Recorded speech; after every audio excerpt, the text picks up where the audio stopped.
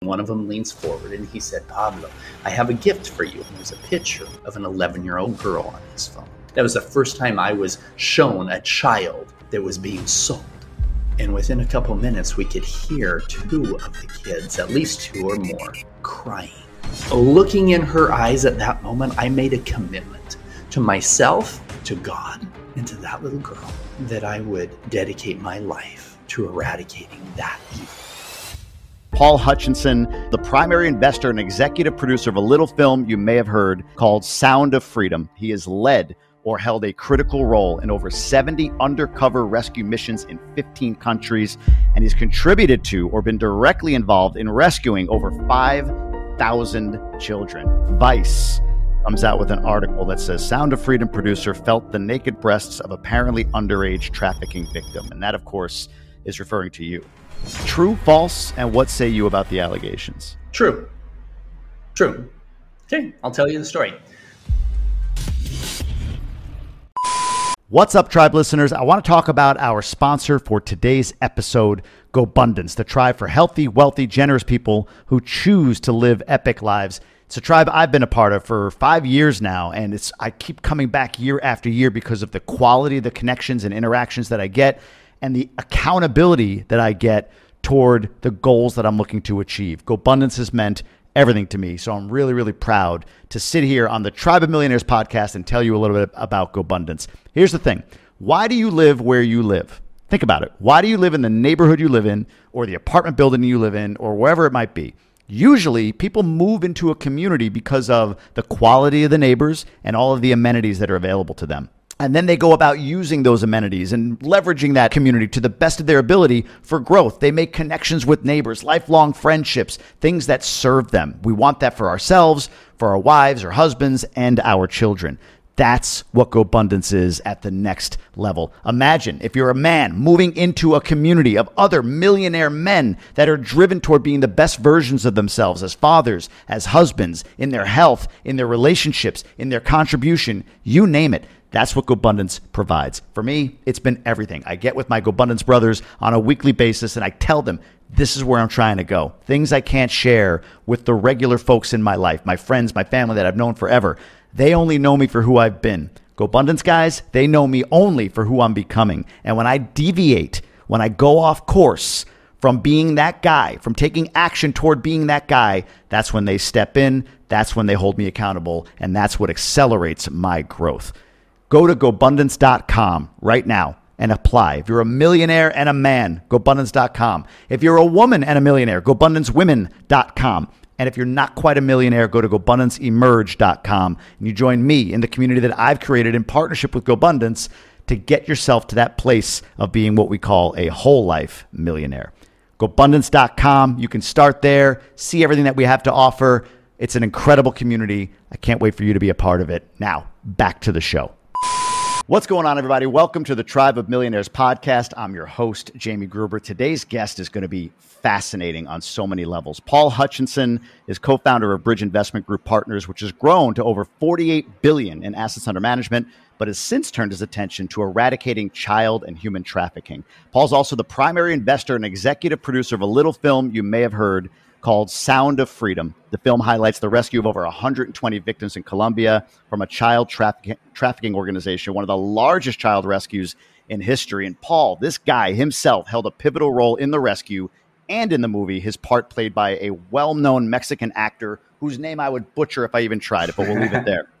Paul founded the Child Liberation Foundation, an organization actively involved in the fight against child trafficking. And this is the crazy part. He has led or held a critical role in over 70 undercover rescue missions in 15 countries, and he's contributed to or been directly involved in rescuing over 5,000 children.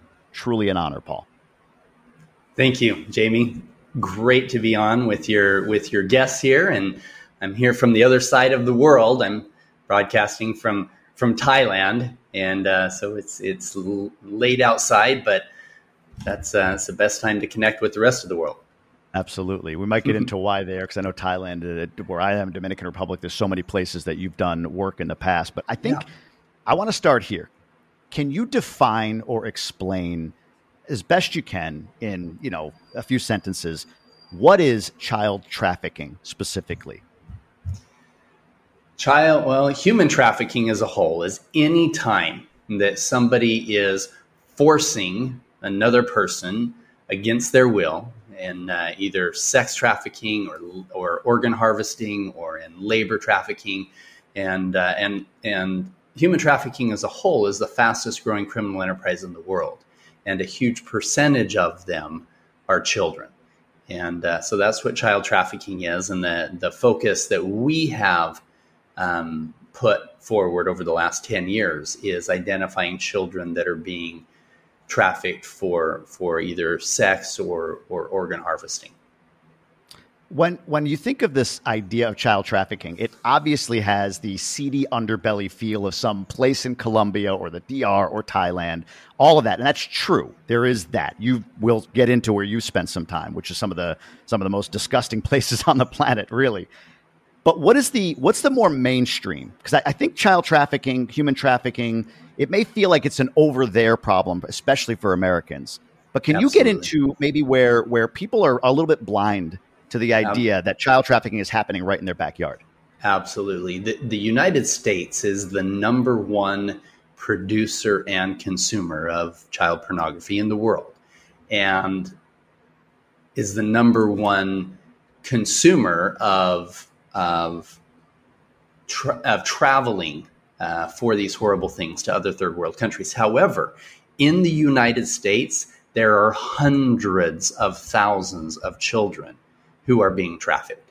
In fact, if a parent leaves a Sound of Freedom movie and they're like, okay, yeah, what can I do? The worst thing you can do is go be a Rambo and go to Colombia and try to go rescue some kids. You're going to get shot, right? And you're probably going to get arrested. The best thing you can do is go home and hug your kids. And people say, well, how does that fix it? Well, it makes a huge difference, because the children that are most likely to be taken into trafficking come from broken families, runaways, a broken foster care program, etc. However, even a bigger problem is the fact that there are millions of victims who sleep in their own beds at night. People are like, what? How does that happen? Yeah, they're being trafficked by their babysitter, by their uncle, by the next door neighbor. It happens all the time. We did a rescue in Acapulco, Mexico, and one of the children that were brought was 13 years old. She was being groomed by her aunt, who was working with the traffickers. Her aunt told her, look, you're going to lose your virginity anyway. If you lose it to one of these rich Americans, we'll pay you a few $100s. They were charging us $5,000. There was other ones in Cabo San Lucas and others. 13-year-old American that was down there was a broken family, and she was out with her 17-year-old sister. The traffickers had drugged her. The list goes on.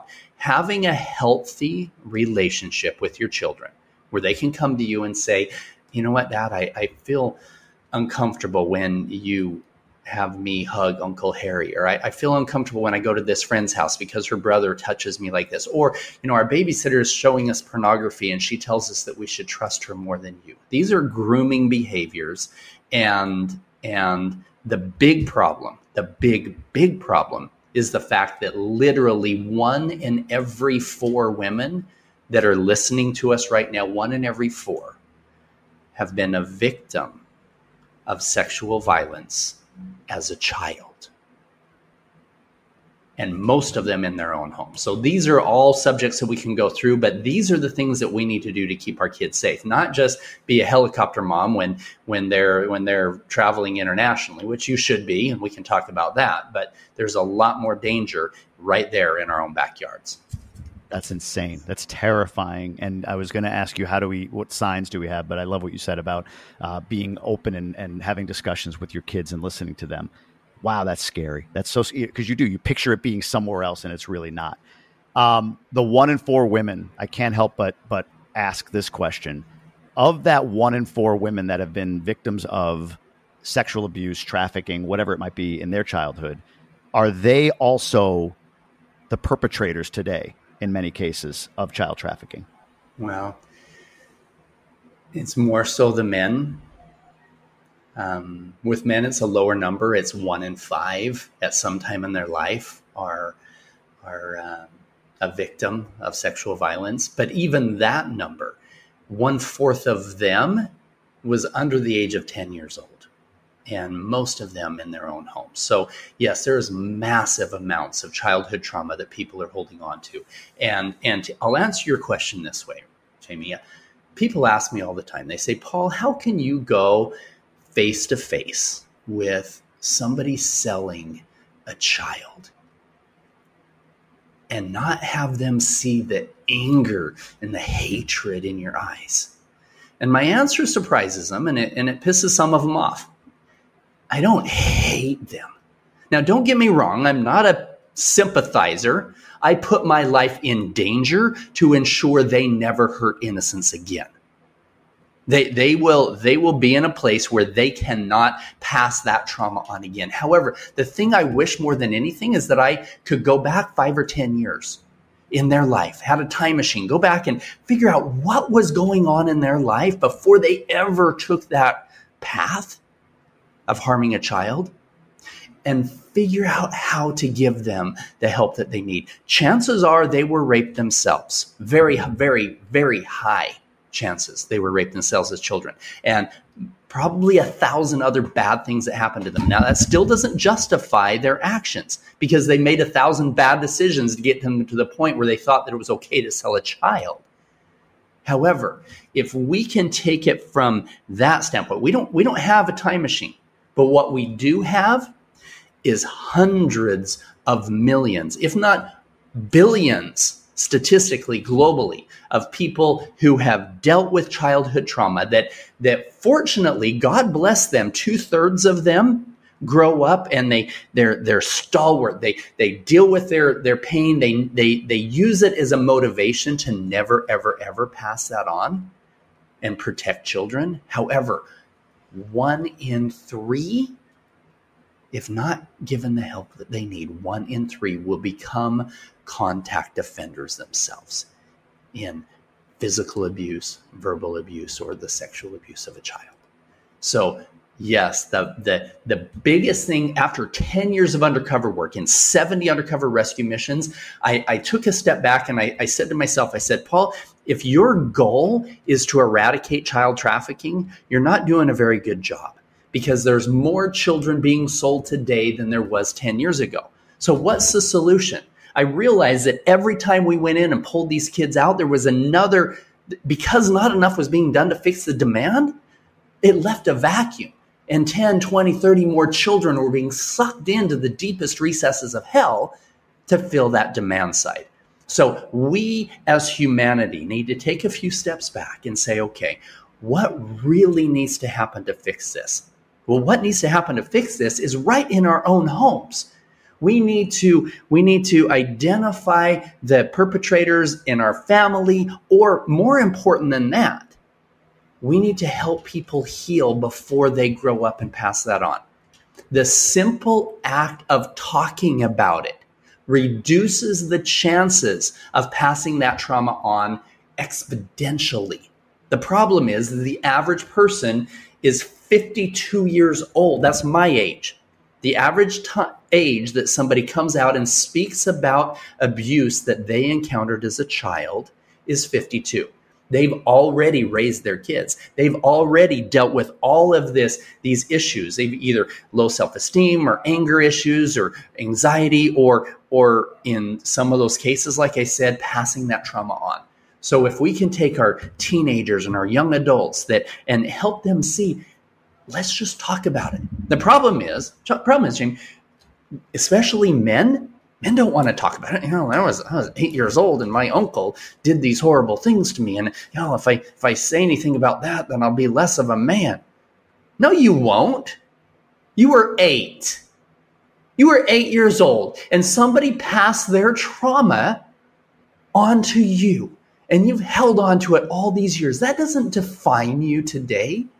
You can shed that energy. That person, and unfortunately, people wait till they're 52 because of the fact that the perpetrator is likely dead by then, right? Yeah. They don't have to deal with all that negativity.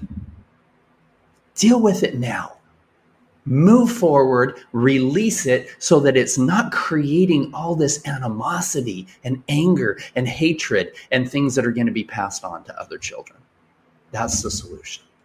I think about demand, and I think about, well, your story in some ways as far as your recruitment into this world of eradicating trafficking. You were, as we talked about, running a real estate fund.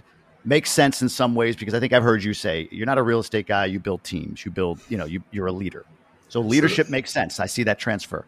But the other part, which may be a bit of an insult, is you're also a bit of the avatar. You're a rich white guy that can go in to these stings, if you will, and have some level of credibility. Like, you wear it, you own it. So we'll talk about that in a moment. But the question on demand is, I think of, or when we talk about this, it conjures images or thoughts of Jeffrey Epstein, this elite class of rich people, going after and bringing, young girls or young kids to a private island. Is that where the demand truly is? I think about the U.S. being the number one consumer, traveling abroad to do these terrible things. There's the trauma and all of that. But is the demand rich white men? Is that like a huge portion of it? Well, here's the problem. In America, most of us would be classified from a global standpoint as rich, right? You're earning $40,000 a year. You're rich compared to most of the world. And so, yes, now it's not just the multimillionaires and the billionaires and whatever. It's anybody who has got an unregulated, arrogant ego that sees himself or herself as above others. And here's what was interesting. The very first time I met traffickers, now this is the one that Sound of Freedom movie was based on. I flew down to Cartagena, Colombia. I thought that what I was going to see were guys with big tattoos on their cheeks and 3 earrings in their noses and all this stuff. What I saw was very different. The first trafficker I met was a businessman in a white polo shirt, clean shaven. The second one was a female, young female, who was a beauty queen and ran a modeling agency. The third one was a metrosexual, very well-dressed man who ran a modeling company. And I thought, that's not the typical trafficker. What is typical here? And I realized over the last 10 years in doing all of these things that the traffickers and the demand side, the perpetrators, both of them shared in one thing. It was a complete disregard for humanity as a whole, an arrogance, a greed of selfishness that when I went back to the US and I started looking around, I thought, how many of us share in that same energy? Yeah, I'm not a pedophile, and these guys and my business partners, they weren't either. However, how many of us in any way look at another human being as less than ourselves because of our financial condition, because of our gender, because of our skin color? No. Those things do not make us better than somebody. And as soon as we start going down that road, then we eventually, that's what leads to war. That's what leads to all this contention. That's what leads to child trafficking. And so the answer is, the demand comes from any society that cultivates this greed and this arrogance that subjugates other people. And we see it in pornography as well. Now, understand this, everybody who's listening right now is seeing pornography, right? Doesn't mean you're going to become a pedophile. But every one of these guys started with a hardcore addiction. So, and what happened is that addiction, just like a hardcore drug, they needed something harder to have that same fix. And pretty soon, harder was a little bit younger. Pretty soon, they were fantasizing about something they wouldn't even thought was attractive 5 years ago. And then they're acting out on these horrific fantasies. Well, back it up. Even,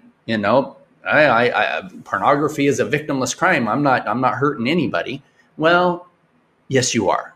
Number one, the very moment that we take a woman from a divine feminine to an object, we start stepping down that road, right?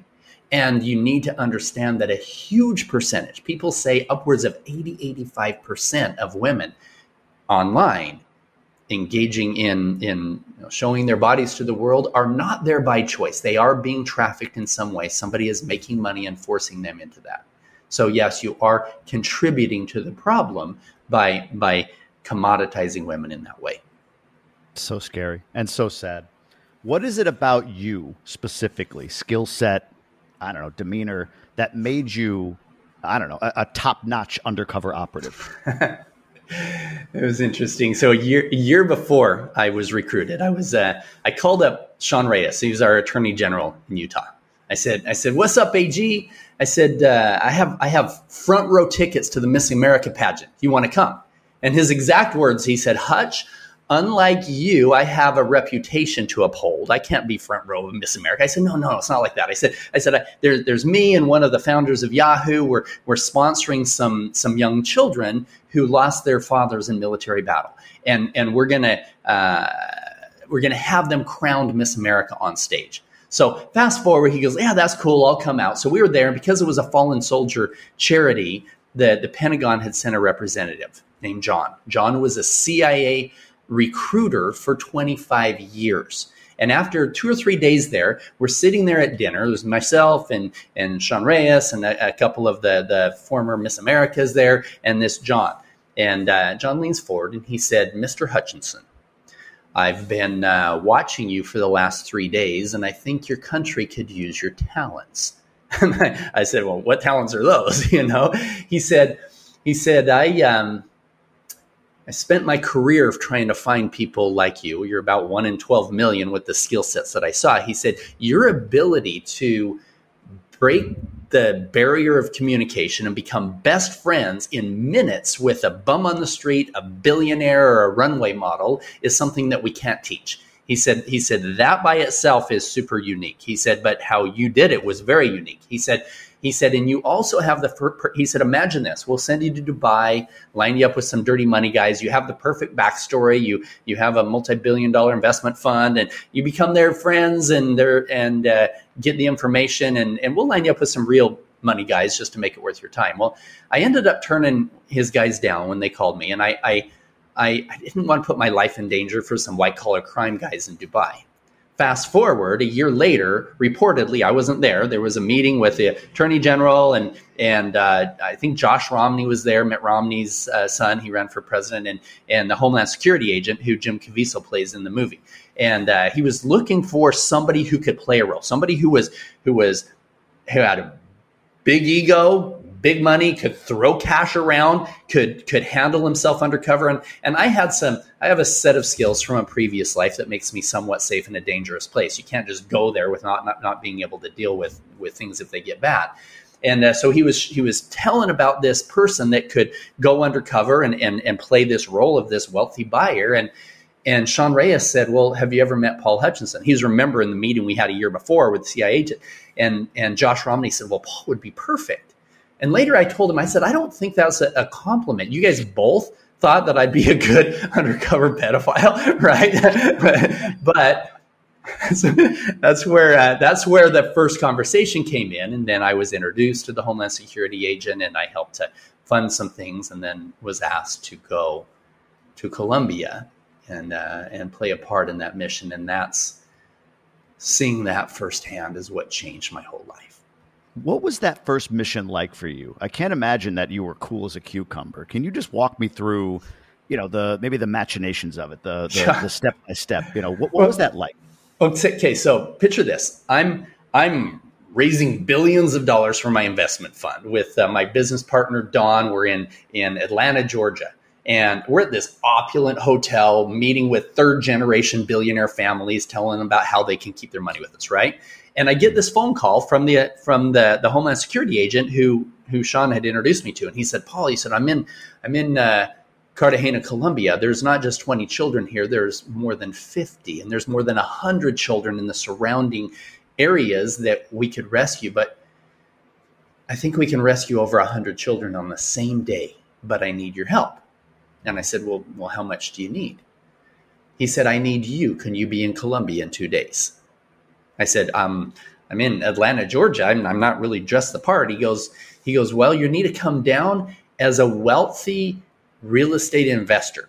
He said the head trafficker down here has a piece of property he wants to develop into a child brothel sex resort. He needs a few $1 million to do it. And we believe that if you come down and tell him, look, I'll fund your project under one condition. You have to prove to me that you have the inventory. And they already knew he had over 14 children of his own he was controlling, and through the other traffickers that were there, over 50 children. So I was going to tell him, I'll fund it if we have a party and you bring all of your existing inventory, and if I like them, then great, I'll fund your deal. And so Tim said, you come down as a wealthy real estate investor. And I looked down at myself as I'm on the phone with him. I've got a suit on that costs more than my first car, right? I've got a custom shirt with monograms, and I've got a Breitling watch that costs way more than my first car, right? And cufflinks, and I'm like, I think I have the outfit. He goes, great, be on a plane tomorrow. So that's and what happened too is I then got a phone call because my one business partner was there, and he must have called my other one, the co-founder of the fund, John. John called me up about an hour later, and he said, Paul, I heard about what you're considering doing. He said, have you thought through this? He said, this is really dangerous. He said, you're set. You could keep building this. Pretty soon you can sell out, buy an island, be happy the rest of your life. And I said, John, would I really be happy if I bought an island, if I bought a jet, if I bought a yacht? I said, if I was doing something else dangerous tomorrow, if I was climbing Everest, you and I would have the same conversation, wouldn't we? He goes, yeah, we probably would. I said, when I'm 95 years old and I look back on my life and I say I climbed this mountain and I helped build this multi-billion-dollar company, and I helped rescue this many children from slavery, which of them matters at all? He said, you're right. There's something about you and your background, your skill set that can help those kids. You should go. And he's been one of the greatest supporters of the foundation ever since. But so I won't go through all the details. It'll take our whole podcast, but I'll just put it this way. Two key points. First of all, I flew down there. 2 days later, I'm face to face with these traffickers. Like I just said, they were very different from what I thought. And halfway through the meeting, one of them leans forward and he said, Pablo, I have a gift for you. I said, really, what's your gift? And he leans forward and he hands me his phone. And there's a picture of an 11-year-old girl on his phone. He said, this is Princess. She's still a virgin. We just took delivery of some. She's my gift for you for this party. And he started talking about horrific things I could do to this child. Now, in the movie, I gave some resistance when the Homeland Security agent wanted me to come on the rescue. And I only overcame it when he gave a picture of this little girl to my driver. And I says, okay, I'll go. In real life, I was already there.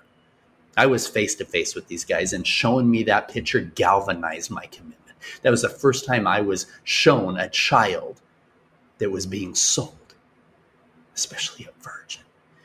And so when we went back, we set up this party and everything. They brought 54 children. And we put them in a separate place in this kind of a palapa bungalow type of an area because we didn't want them seeing the guns and the money changing hands, everything else. And we're sitting there negotiating with these guys. And we're trying to get them to say exactly why the kids are there, because we had undercover cameras, because we never want the children to have to stand trial and witness against them. We want them to go to jail for life based on all the evidence collected there. And halfway through this, one of them stands up and he said, Pablo, I have to show you the gifts that I brought you. And he went in the house where the children were. And within a couple minutes, we could hear two of the kids, at least two or more of the children, crying, scared to death. After about 10 minutes, he came out and he had 4 virgins, 3 little girls, 1 little boy. This little boy, I was told that he was brought in from Haiti. He was 11. They gave him cocaine that morning because he was so scared. What kind of effed up monster thinks that that's attractive? You know, everything in me, everything wanted to just hug the kids and say, hey, "You're going to be fine." We couldn't say that. We're still with agents hadn't come yet, and they brought this girl in front of me, the same one that they showed me on the picture. They called her Princess. She was 11, and I'm sitting down, and her standing up was about eye level to me. And I could see in her eyes, and all I could see was fear. Her makeup had been stained because of her crying. And I asked her, I said, "Como te llamas? What's your name?" She didn't answer. I'm sure it's because her real name wasn't Princess. She was scared trying to figure out what she should say. And I just said, "Está bien, it's okay." I told the traffickers, not time for the party yet. We still got to talk. But looking in her eyes at that moment, I made a commitment to myself, to God, and to that little girl that I would dedicate my life to eradicating that evil from the face of the earth. Incredible. What happens to those kids, after they're rescued? Where do they go? Are they back to their home country? Do they go to the United States? What happens to these kids after you? If the parents reported them abducted, then it's easy to find them and get them back. Most of these kids came from broken families or foster program that wasn't working right, and a lot of them were from that area, that country, poor areas in there. It's very seldom like what you see in the movie where it's a healthy family that gets duped, that these kids are brought in. But we don't want to take these kids out of hell and put them into another hell. Our goal at that point is healing. And healing comes if we can find a healthy family for them, a healthy environment that's away from all of this. Or if indeed, which a large percentage are these kids that slept in their own beds at night. Their parents didn't realize that these traffickers were grooming children in the junior high school, etc. Then those ones are getting all of the therapy and the help that they need, similar to the girl I told you that was brought to us in El Capoco by her own aunt. Her mother had no idea what was going on. And this aunt had been showing her pornography and grooming her and working with the traffickers, etc. So, and that's why we're here in Thailand. We did a lot of work here. In fact, half the children that were rescued here in Southeast Asia were sold by their own families. And in that case, you don't want to put them back into a home where they're going to be sold again. You need to find a healthy place for them to learn a better skill, to go back to go to school, to have a healthy family. We have some sister foundations that are doing some pretty amazing things. They one has helped over 30,000 victims over the last 20 years, and their process is they take these children who don't have a home, who were in trafficking, and then they'll find a family, a mom and a dad and a child who are in a destitute position financially. They're going to be out on the streets with this child and everything else. And they say, here's the deal. We're going to give you a home, and donors like myself and others will help to pay for these homes. We're going to give you a little 2 or 3 bedroom home in this region that's a few hours away from the main city. This is in Guatemala. And they have a beautiful farm and a ranch and stuff, and they'll give them a job, and they'll give them a couple more kids as well. So they take these trafficked children and they integrate them, and they'll have therapists and psychiatrists and all of these people that are there helping them with a healthy environment away from everything else. And it's a win-win-win for everybody. So there's a lot of different modalities and different groups that we work with to help heal the children. And that's why we're here now, is in working on some things for the safe houses and the healing retreats for the Child Liberation Foundation. And so that we can be even more effective at helping the children heal. With what you just described, that first mission, my stomach was hurting listening to you talk about this little girl, the makeup streaming. Está bien. I live in the Dominican. Like, it's going to be fine, right? Like this this desire to just grab this kid and hug her and let her know it's going to be okay. And then on the other side of that, you've got to kind of play the role in that moment. And then after what you just described, I didn't know about the safe houses, the reintegration process for these kids. With all of that being there, and anyone that's listening that has half a heart, a quarter of a heart, 10% of a heart, would say that is terrible. That is an awful, awful thing. Why then did The Sound of Freedom, the movie, one, take 5 years, I think, to see the light of day, and two, why has it become so controversial? Why has it become a left-right? Why has it become a I don't know. What is the controversy around this movie? It just seems like the ultimate awareness campaign. Why did it get so much resistance? Yeah, it's been super frustrating to me from the beginning. And this should never have been a political issue ever.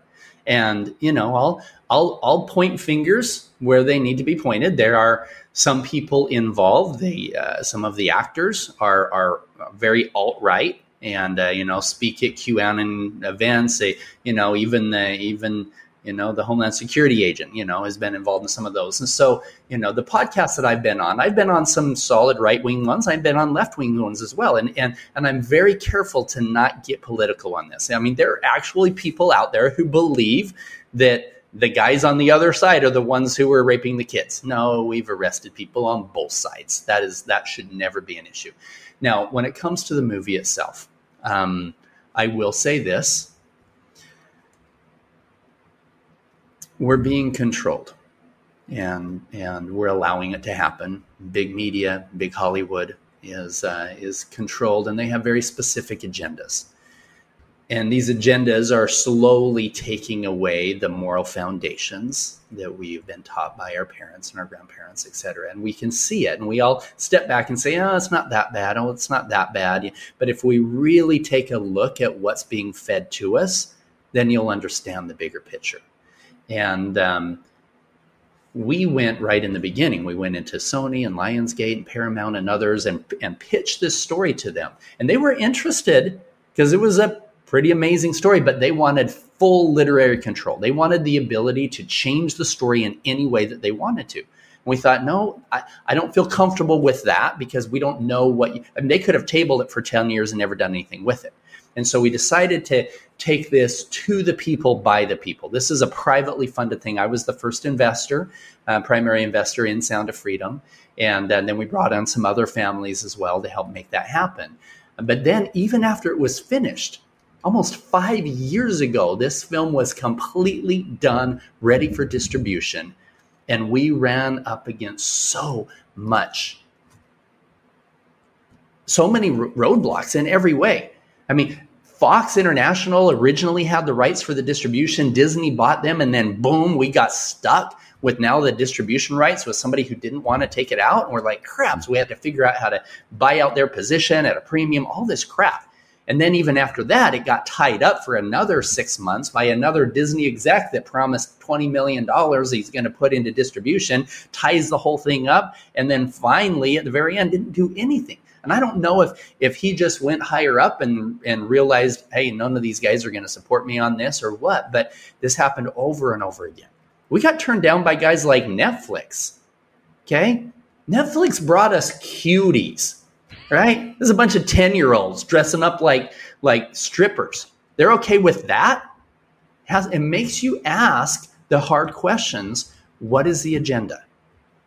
And why? This is not a religious film. And the only religious part of it is that Jim Caviezel says the words, God's children are not for sale. Does that make it religious because I use the word God? No.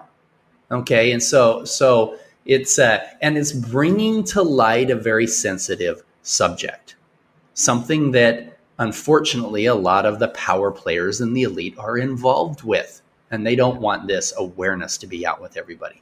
And understand that there's a lot of fallible people out there. There's the actors, they've made mistakes in their life, the Homeland Security agent, there's a lot of crap coming out about him right now. And just full disclosure, I 5 years ago made a clear separation from Operation Underground Railroad and Tim Ballard. And and a lot of the things that are coming to light now. I'm not throwing anybody under the bus. I have compassion for everybody who's dealing with all kinds of arrows that are being pointed at them. I mean, I've had my share of hit pieces coming in against me as well. And so, but what I will say is that the big media, the news outlets, all of these guys that would not even promote our movie at all, the only way it got out to the world is by grassroots movement from really good people that put it out on social media and brought them in. You didn't hear about it anywhere on Yahoo and MSN, any of these guys, nothing about it at all. They didn't want to promote it at all. But now that there's any kind of negativity that they can push the other direction, then they're putting that out. And so it's concerning. Were you given for sure. a reason? Or is it just not interested? Like when Netflix turns you down, Disney distribution doesn't want to put it out. Did you ever hear any reason? I was told that they didn't believe in it like we did, right? And they didn't. And I thought, am I the only guy that thinks this is a good movie, right? Because I invested in it. Yeah, it's a great one, But I really thought, golly, maybe you guys are right. Maybe this isn't as good of a movie as I thought. But now what's crazy is once it started gaining traction, that then these guys showed their real colors, actively trying to silence us, actively. So we're like, okay, yeah, there's more to it than them not thinking it's going to go somewhere, because now it's going somewhere. Are they just mad that we went around them? We went around the established monopoly within the big media and Hollywood as we know it. So. Very well could be. Very well could be. About 3-4 weeks ago, you talked about hit pieces. Maybe this is, maybe this isn't, but I want to dive into this. Vice comes out with an article that says Sound of Freedom producer felt the naked breasts of apparently underage trafficking victim. And that, of course, is referring to you. Yep. I guess true, false, and what say you about the allegations? True. Okay, Why? I'll tell you the story. So, I had been doing undercover. Now realize I've done 70 missions. Okay. And you are, after the first year, I didn't go in as the wealthy business owner anymore that was paying for it. I was asked to start going deep cover, because the foundation we were working with didn't want to have their own employees that were on payroll go out and it was too risky. In fact, over the last 10 years, we have lost operators. One of them there in Dominican Republic got stabbed 27 times in a region close to where you are. And so there's danger that's involved with these missions for sure. And these guys wanted to have a separation there. So I said, yeah, I'll help lead these undercover missions and identify where these kids are. And so I had done a bunch of them. Mexican Federal Police wanted us to follow up on a huge uptick of trafficking that was going on in and around Cabo San Lucas area. And so we went in and immediately started getting approached by guys that were on the beach and in the main area and whatever, saying, hey, and what are you guys looking for? You want some weed? Want some blood? I got some kids, whatever they're offering them. And all of these guys were working with a bigger group. Now, the goal is to go from that level 1 to a level 2. You've got to get to the guys who actually have the kids. You've got to build relationships. So I've got to build a relationship with the guys that are selling me cocaine, a good enough relationship where they're going to introduce me to their boss, right? And their boss, if I can get a good enough relationship with him, I can get up to his boss, and then we can find out who actually has the kids, et cetera. So long story short, we had worked up to this guy. He was a bad dude. These guys, everybody said, do not cross him. He will kill you. Very, very, very dangerous. So we've dealt with dangerous before. I can deal with that, right? Well, he comes and he's like, okay, yeah, come here with me. I'll show you. Because I told him, listen, I'm setting up this thing for my boss. We just need to make sure that you have the inventory. If you show me I'll pay you $100 because if we need him to show us where they are so that we can geotag the location. I said, my boss will kill me if we taste the candy before the party, but we have to verify you have it, right? And so he's like, yeah, come with me. And we're walking down this alley, and there's this sign that says strip club. And I'm like, I said to him, I said, you're wasting my time. Where are we going? He goes, right here at the strip club. Now, I know because we had done a bunch of stuff with the federal police. They're really strict on making sure that anybody that's working in those establishments is of age, right? So he was automatically, I knew that whatever he was going to show us there was not going to be a minor. But he's like, yeah, come here. I'm like, okay, whatever. Now, as we walk up, the manager gets visibly concerned that this guy was there. So everybody was cowering to him. And we walk in, and I said, listen, I'm not going into the club because there's loud music there and whatever else. I've got a job to do. I'm only here a couple of days, and I'm setting up something for my boss, right? He goes, okay, you just wait here. So he goes in with the manager, and then he comes back down, and he has these 3 girls. Now, my wife is 47 years old. She looks like she's 20. Right? Okay. The Latina women hold their age really well. And I can tell the difference between somebody who's 20 and 30, whatever else. Now they bring these girls down, and he said, now she's 16. Okay. I didn't believe she was 16, but it didn't matter. He was there. And then this trafficker is standing next to me. The manager brings this girl over and lifts up her blouse. The trafficker reaches down and taps my hand, pushing it up. Now, at this point, I have to make a split decision. Within seconds, what do I do? If I pull back, I firmly believe that me and my team would have been in danger, right? This man, everybody cowered to him. That's number 1.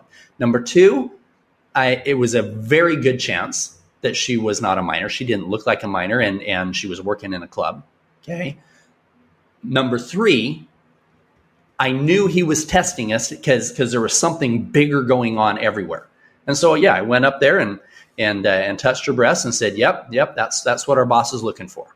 Okay. So fast forward, we get back in the car and I make a phone call to a guy by the name of Matt. Matt was CIA for over a decade in Latin America doing undercover work. And I said, look, this is the very first time something like this has happened. How do I deal with this? I mean, he said she was 16, is there an issue here? I mean, he's like, look, you've got full authorization from the Mexican Federal Police. He said, this kind of thing happens all the time.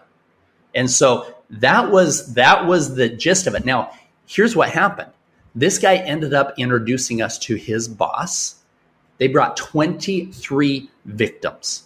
Now, at the rescue, at the sting operation, the federal police said that the girls that were brought from the strip club were all over 18 years old. But here's the thing. That's irrelevant. It's irrelevant whether she was 16, whether she was 18, whether she was 35. That's irrelevant. What is relevant is this. That girl will never be back in a position, hopefully, but we took her out of the position where a trafficker and a manager were forcing her to have some stranger touch her against her will. She was being trafficked, okay? And the other 22 victims are now back with their families and freed from that horrible world. So I'm not embarrassed about it at all. I followed protocol. My team members were there with me. There was nothing out of integrity, nothing out of honor in doing that mission. And I continued to do undercover rescue missions for many years after that.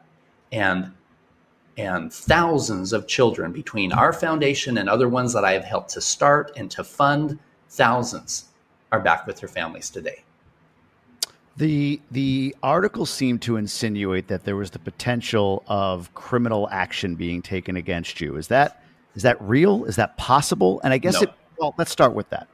Yeah, it's not real, and it's not the Davis County attorney's office or whatever in Utah were doing an investigation on Operation Underground Railroad. And they subpoenaed all of the records from them because they were looking into some financial allegations of what the Homeland Security agent was doing. These are some of the reasons why I separated from them. So I was already completely separate from OUR at the time. I had left them because I was not impressed with some of the things that were going on with the Homeland Security agent himself. And unfortunately, the movie had already been made. We had already taken 8 different rescue missions and 50 plus operators and put them all together in just a few characters in the movie. And unfortunately, the character that plays him makes him look like he's the only hero. No, the real heroes are the guys who are still doing undercover work. Those were the hidden heroes, and most of the things over the last 10 years were done by them. And so from a criminal standpoint, they were looking into OUR as a whole from a criminal standpoint, and they were looking at some financial things, some sexual allegations against him, etc. And they ended up dropping that case. Now, the only reason why that was even in there is because that transcript, when I called the CIA agent or the former CIA operative and told him everything, he just took notes on it. He said, "Yeah, Paul called in. He was concerned that, the trafficker said she was 16, was concerned, how does he handle these things in the future?" I'm very good friends with the federal police in Mexico. They have begged us to come back many, many times, and we've done a great job in working with them. I wasn't working for the U.S. government. I was working for the Mexican government. And even in the U.S., I had full authorization to be down there. And it was verified by the Mexican federal police that she was overage. And even if she wasn't, was irrelevant. So yeah, there's zero investigation. There's nothing that I'm not even worried about one iota. And when it says Davis County dropped the case, it wasn't a case against me. It never was. It was the case as a whole that they were looking into Operation Underground Railroad at the time. I can only imagine.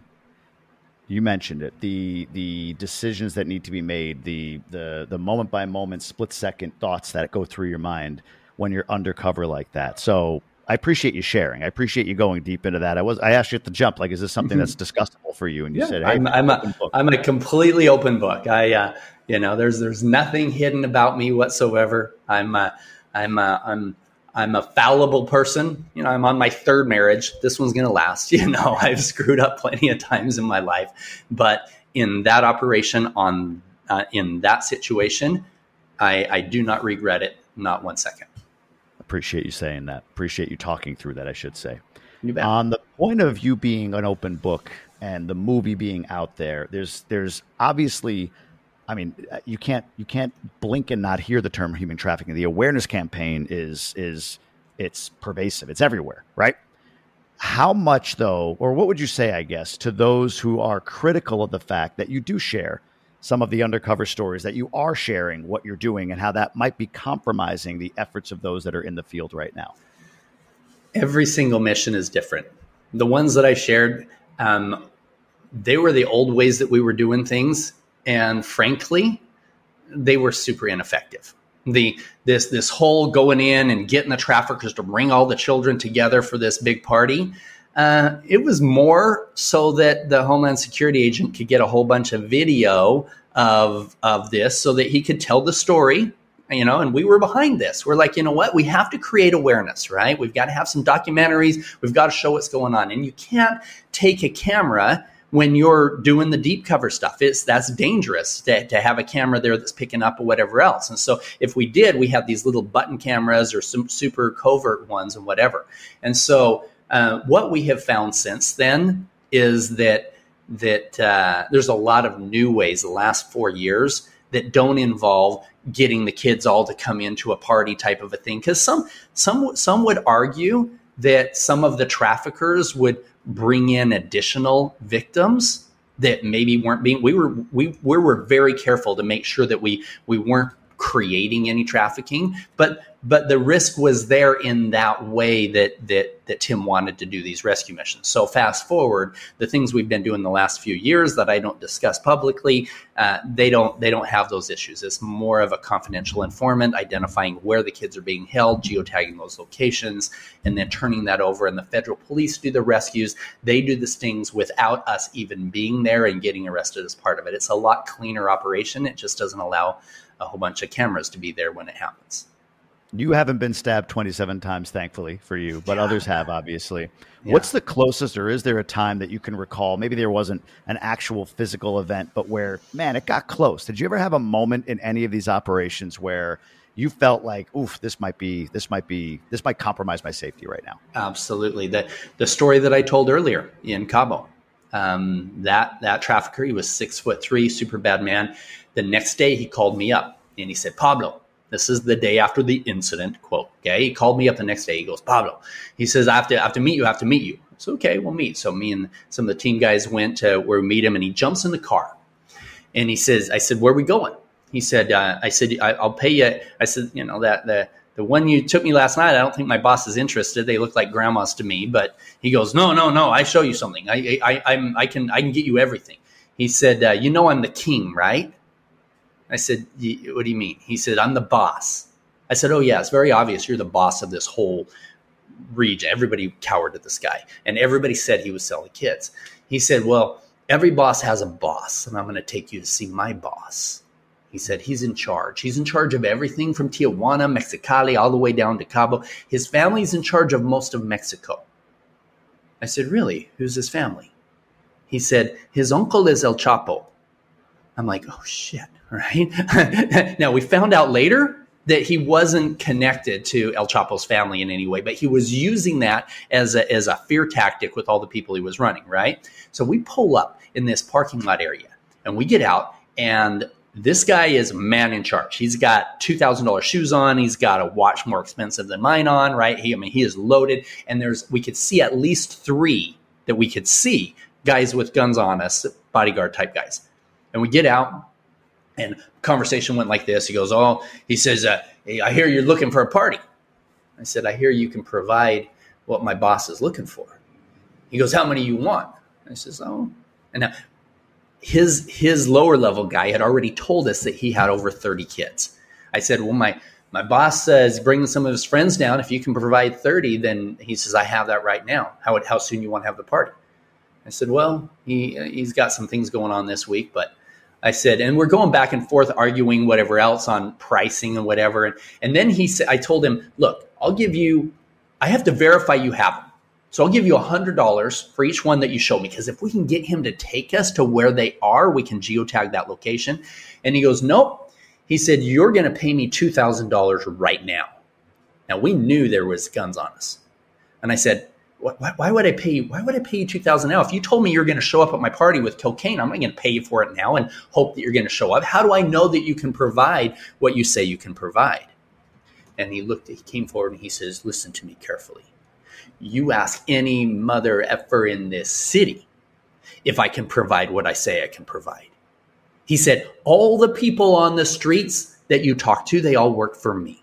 The police, they all work for me. If you're going to have a party in my city, in my country, you're going to go through me, and you're going to give me $2,000 right now. Now, I didn't have the cash on me right then. I knew we had got to a high-level guy, and I said, listen, I'll be back. I don't have it. I'll be back in 2 hours, and I'll make sure you have it. So we follow protocol, make sure we're not being followed. I go back to the safe house, bring the cash. 2 hours later, we're back, and we get out. He says, you have my money? I said, yeah. Boom, boom, boom, give him the money. Now, this time I could see at least 8 who had eyes on us at the time. This is the most dangerous, right? I give him the money. And then he said, give me your business card. I reached in my pocket, and fortunately, I had my business card for my undercover profile. It had a fake phone number, a fake address, everything, fake email, all of this stuff. And he looks at the card, and he said, tell me your phone number. As he's looking at my card. Now, if I didn't have my undercover number memorized like that, I would have been shot. And then he said, take out your phone. Show me your phone. I take out my phone, and he's looking at the face of it. He takes out his phone, and he dials the phone number, my undercover number that was on my card. Now, if I did not have it properly routed and coming in so it rang on my real phone, I didn't want to have a real phone number on my card, because then they could figure out who I really was. That would be super dangerous, right? So I had all of this stuff set up. Boom, his phone number rings. He smiles. He said, I like you. Come here. And he goes and he shows me he has this black truck that's lowered and big, beautiful rims, and he pulls open the doors, and there's three kids in there. I said, yeah, that's what my boss is looking for. But yeah, that's one of many that got pretty dicey. But it's the end of the story that I started with. Wow. The going one step further on this, and then I want to talk about something else real quick. But when that what does the sting look like? You mentioned you get arrested. So all right, so this guy opens the doors. There's 3 kids in there. So you're geotagging this location. Everyone knows that there are kids to be rescued here. Then what? What happens next, and what happens to you? Well, in that situation, because he had brought them in the truck, it didn't do me any good to geotag it because he brought them from somewhere else, right? So at that point, I said, listen, you and I stay in contact. And he says, download this app called Wicker. He said, and every time I send you a message, the second that you see it, it disappears, and vice versa. He said, and if you screenshot it, I know that you did. So don't. I'm like, okay. So we did this app type of a thing that and I told him my boss is interested in me setting up a party, so I'll stay in touch with you and figure out a time for that, etc. We go back to the hotel, to our safe house that we were staying at, and I type up a full report, everything that happened, all the details, his phone number, that how we were introduced. I mean, even the incident the night before, all of that was all typed up to that for the head of the federal police. I send that in. The next morning, when I woke up, I had 9 missed phone calls. I called the federal police back. I said, what's going on? He said, get out. He said, that guy is the guy. We've been trying to get with him for 3 years. He said, you were on the ground in less than 24 hours and you have his phone number. He said, we couldn't get his phone number. He said, we've already got a judge's order and we've tapped his phone and we've identified all the people he's connected with. We don't have enough manpower in the area to keep you safe. Get on the next plane. Just communicate with him from the U.S. So boom, fly back to the U.S. and I text him, hey, my boss told me that we got some stuff I had to come back up here for, but yeah, he's super interested in having a party. When can we get this set up? And so we set it up for less than 2 weeks later, and the federal police didn't trust any of the local cops because a lot of them were on his payroll from what they could tell. And so they flew 70 police officers from Mexico City in. And this guy shows up with 23 victims. And we actually, unfortunately, had to let some of the other traffickers that we had connected with go because he was so high level. The federal police said, we want to just focus full time on him. So him and about 5-6 of his guys ended up showing up with these kids. And I told him I was setting this up for my boss. We had this beautiful home with a beautiful pool and stuff there. And so he comes with all the kids. We set them on the other side of the pool. We're sitting there talking back and forth with him. After we have all of the stuff recorded on video, we order tequila, and tequila means that the waiters go back and radio in the raid, and boom, everybody comes down, everybody gets arrested. And so I'm laying there on the ground. I've got handcuffs on. And I've got the federal agent whose office we were in the day before. He's there, with a rifle in his hand and over the top of me, et cetera. And I turned my head, and this guy, this trafficker, was 3 or 4 feet away. And I turned my head and I said, "Hey," I said, "You told me the police work for you. How come I'm getting arrested, right?" Because I had to make it look real, right? I said, "How can I get arrested?" He goes, "These aren't mine. These are feds. These are feds." And the federal agent who was on top of him had a taser and said, "Shut up," and tased him. And he went like that. I had to turn my head so he wouldn't see me laughing, because watching him get tased, that was the best part of the whole mission, right? I'm like, do it again. So yeah, they're in prison for life. Good. That's a good end to that story. That's a great end to that story. I'm wondering here this has come to my mind before. I haven't watched the movie, and it's not because I can't. It's because I struggle with being able to emotionally deal with the movie. And it makes me think about, I think there's a lot like me. Maybe it's a little bit of cowardice on my part, but be that as it may. I think there's a lot of people, and I go back to, you probably remember the commercials, 30 cents a day, you can help a kid. And those commercials were just so sad. And studies were done. People turned them off. It was not a great recruitment effort to show that sort of pain in people in order to get your wallet open and help those people, right? It's got to be a bit more uplifting. How do you strike the balance, or how have you struck the balance between awareness, but at the same time, hope? such that people are willing to come along on this journey with you, with their money, with their time, with their effort, with whatever it may be? Yeah. Well, first of all, with the movie, you will find that the reason so many people are promoting it to their friends and family is because it is full of light and darkness both. You're going to cry. You're going to go through a box of tissues while you're there. But it's such a beautiful light at the end of the tunnel with the rescue of the children, and there's just valiant people throughout the world that all contributed to these missions that we all put together in the characters of the film. And so it was beautifully done. Very, very well done. This does not look like a $14 million film. It'll look like a $50-60 million film when you watch it, because our director was just so brilliant with it. So that's number one. Number two, I have found that just like in this conversation, I laugh about, the trafficker getting tased and whatever else. It's a serious issue. It's something that we all need to get our heads around and do something about it. The truth is this: if we don't take a look at the problem, it will continue to persist.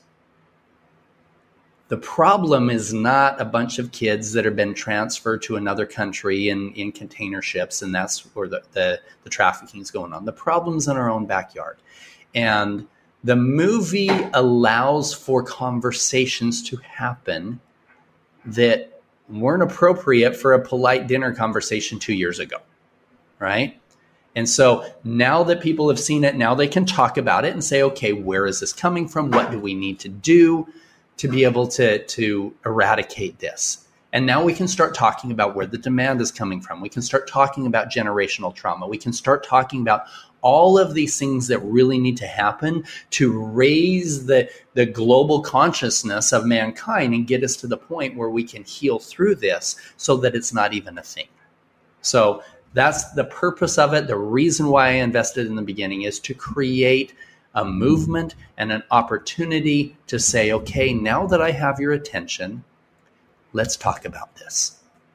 And that's where we can go down this road of healing. In 5 years, 3 years, 2 years, whatever it might be, you and I sit down again and we're talking about the problem of child trafficking. Less than your hope, more your assessment from what you see on the ground. Where are we? Best case, worst case? What do you see happening from an assessment standpoint based on the data and the information that you have available to you? Where are we with human trafficking, child trafficking in the next 3 to 5 years? I believe that we have started a chain reaction with enough good people now being aware that there will be people like myself who step out and say, you know what, I'm going to dedicate my time, my money, my resources, my voice, whatever, to continuing this mission. You're going to start having conversations with many, many people talking about healing and healing retreats and different modalities and things like that. I believe we've reached a point of critical mass that will continue this momentum. I truly believe that it will. Up until this time, it was a losing battle. That movie started a spark, and that spark is global. I'm on the other side of the world, and random people that just in a coffee shop this morning had heard of the movie, had seen the movie. It's creating a movement globally. And in doing so, millions of good people will step forward. In fact, back at the time of Abraham Lincoln, it wasn't the guys rescuing the slaves that created the biggest difference. Jamie, it was people like you. It was people like Harriet Beecher Stowe, who wrote a book called Uncle Tom's Cabin, which was the media of the age. And it created an awareness with good people of what was going on in the South. In fact, reportedly, years later, when Abraham Lincoln met her, he shook her hand. He said, so you're the little lady that wrote the book that started the big war, right? So today, our goal is not to start a war. It's not a physical revolution with guns against our governments. But yes, it is a revolution against trafficking as a whole. This is something that we in our civilized world that we live in, we're above this. We cannot sit back and allow this kind of thing to happen.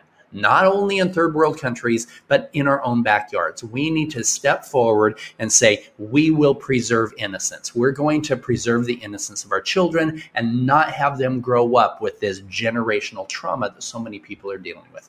I believe 5-10 years from now, we have the same conversation. You're going to say, dang, Paul, you threw gas on fire and that thing just lit up. So hundreds of millions, billions of lives will have changed because of what we started. Man, I hope you're right. That's my hope. And I believe that you're right, that this was the spark that started it. Interesting comparison. The book to the war. The book started the war. The movie started this action, if you will. And I know we're in a more modern era than a war where people, oddly, Civil War times, line up 20 feet from each other and shoot. But be that as it may, is there a tipping point? Is there a parallel to the Civil War? So the movie sparked it. In the next few years, do you see, does somebody need to go down? Does some event need to happen, in your estimation, in your mind, that is akin to the Civil War starting from Uncle Tom's Cabin? Sound of Freedom is the spark. What's the big tipping point? Is there one? Yeah.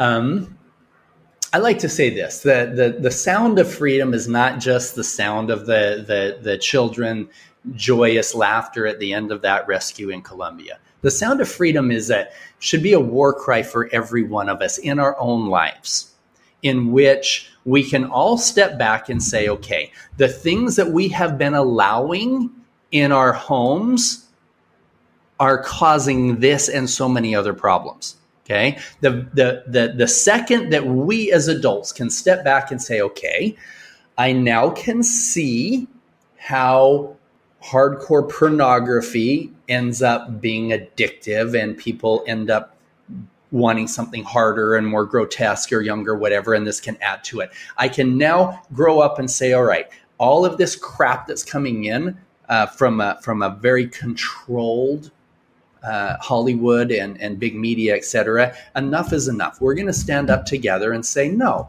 we're going to support groups like Angel Studios, who brought us the TV series The Chosen, and now has brought us the Sound of Freedom, et cetera. We're gonna support good entertainment, healthy entertainment. We're gonna change what's coming into our homes. That's a big deal.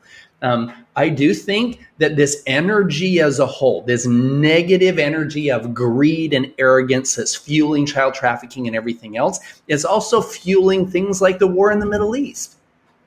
I mean, this is a battle that's been going on for thousands of years. Really, guys, get over it. They believe differently than you. Can we get along? Can we just step back and say, it's okay that I have a different set of belief systems than you? Your truth is your truth. My truth is mine. We don't have to be shooting each other over a differing ideology. But it's all coming from this arrogance and this greed and this hatred that's been taught to the children and for generations. So I hope that it doesn't have to be a global war to bring people to their knees.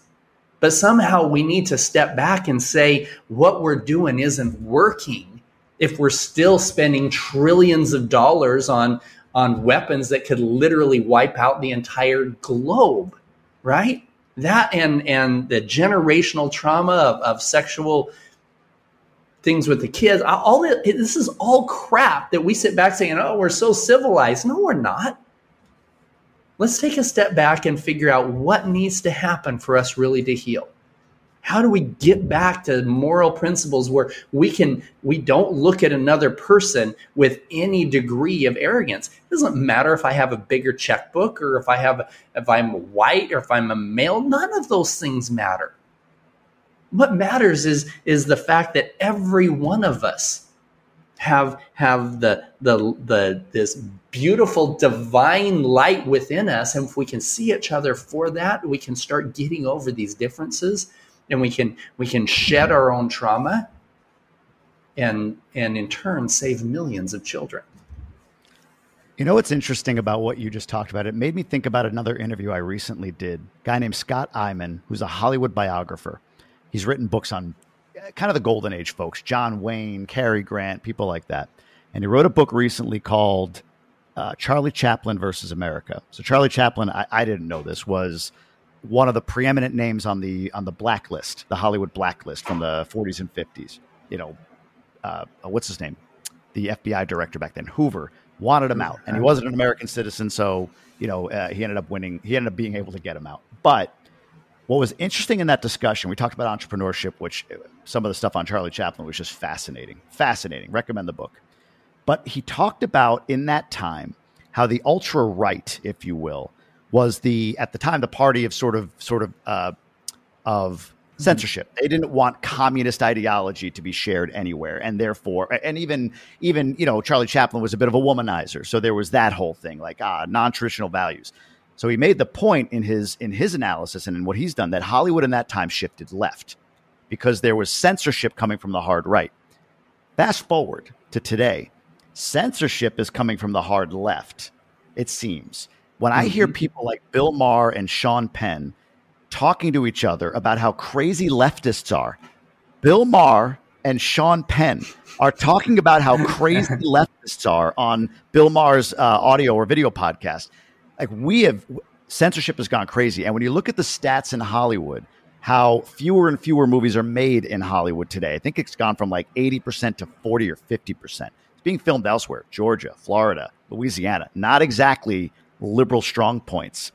I just think and wonder as we talk about me sort of thinking about the potential answer to that question, are we coming to a point where censorship, same reaction, I don't want to say shifts right, but shifts away from that, which may look like shifting right, more toward traditional values, more toward, pornography being rightfully so eradicated or not even eradicated, but stigmatized at the very minimum. It's okay to have stigma. It really is. It's healthy for a society to stigmatize things. In my estimation, like saying you are something that you're not, that should be stigmatized. That's my position, not yours, but just putting it out there. So anyway, I just thought that was a really interesting parallel to the potential tipping point after the spark of Sound of Freedom. I'm hoping you're right. I think you are, because I think we've started that conversation that is continuing, and I'm hoping that there's a lot of negative press out there about, and rightfully so, about some of the actions done by the Homeland Security agent that Jim Caviezel plays, and I'm not one to point fingers there, but there's a lot of allegations that are coming out, and I of course made that separation 5 years ago, and I'm just hoping that people don't see that and say, oh yeah, well that means child trafficking doesn't exist. No, I'm here to tell you I've been there, and there are hundreds of operators who are on the ground who we made the movie about, we just couldn't show them, that are still doing undercover work. And so yes, it is a problem.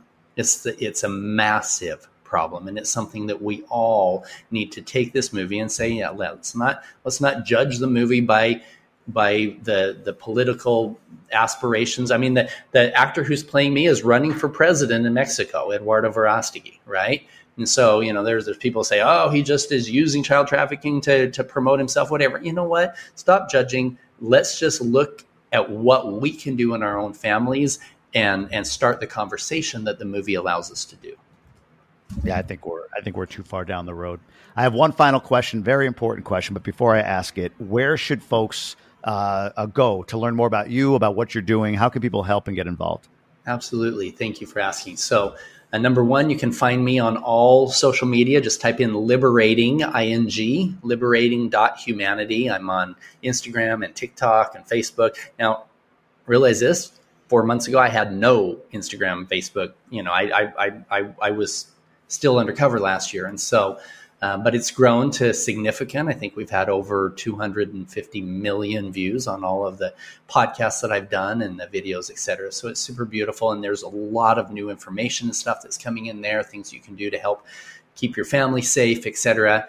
So you can go onto the website, Liberating Humanity, liberating, again, liberatinghumanity.com. Or you can look us up with the Child Liberation Foundation. There's the Child Liberation Foundation. You can go to liberatechildren.org. And you can donate $1 a month, $5 a month, $100 a month, doesn't matter. Or you can just get some more information of things that you can do to help keep your family safe and heal your children. So Liberating Humanity or the Child Liberation Foundation, that's my whole life between the two. Appreciate that. All right. Final, very important question. As another guy married to a Latina, any tips or advice you would give on getting my wife to be within 1 hour, let's say, of being on time for anything? That's my biggest frustration, being married to a Latina. And I can't even tell you. I'm like, here's what I do. I say, sweetie, just so you know, I never lied to you, but there is one thing that sometimes I'm going to lie to you about. And if it's an important meeting, I'm going to tell you that it's an hour before it really starts. I'm just going to tell you right now. So you won't get mad. And then she forgets that I actually told her that. So that way I'm not really lying. And I will, with a total straight face. Yes, we've got to be there by 6 p.m. Now it's really 7, but it's the only way I can actually get there by 7. I've had to vary that time just to keep her on her toes, right? That's right. An hour, 20 minutes before, even 2 hours before, whatever I could do. And then I've got to keep that like annoyed urgency when we're late for the wrong time, even though I know we're going to be sitting around doing nothing for an hour. Exactly. So, tactically, we're aligned. We're aligned. Paul, I really appreciate you taking the time. This has been great. Thank you. Thank you. Thank you for having me on. Thank you for asking the hard questions. And I'm super grateful for your willingness to allow me to share with your audience, and I'm super excited about where things are going. And I'd love to reconnect in 5 years and say, all right, what have we done? Because I think we're going to see a movement happening, and it will be significant. Man, I hope so. Thank you again.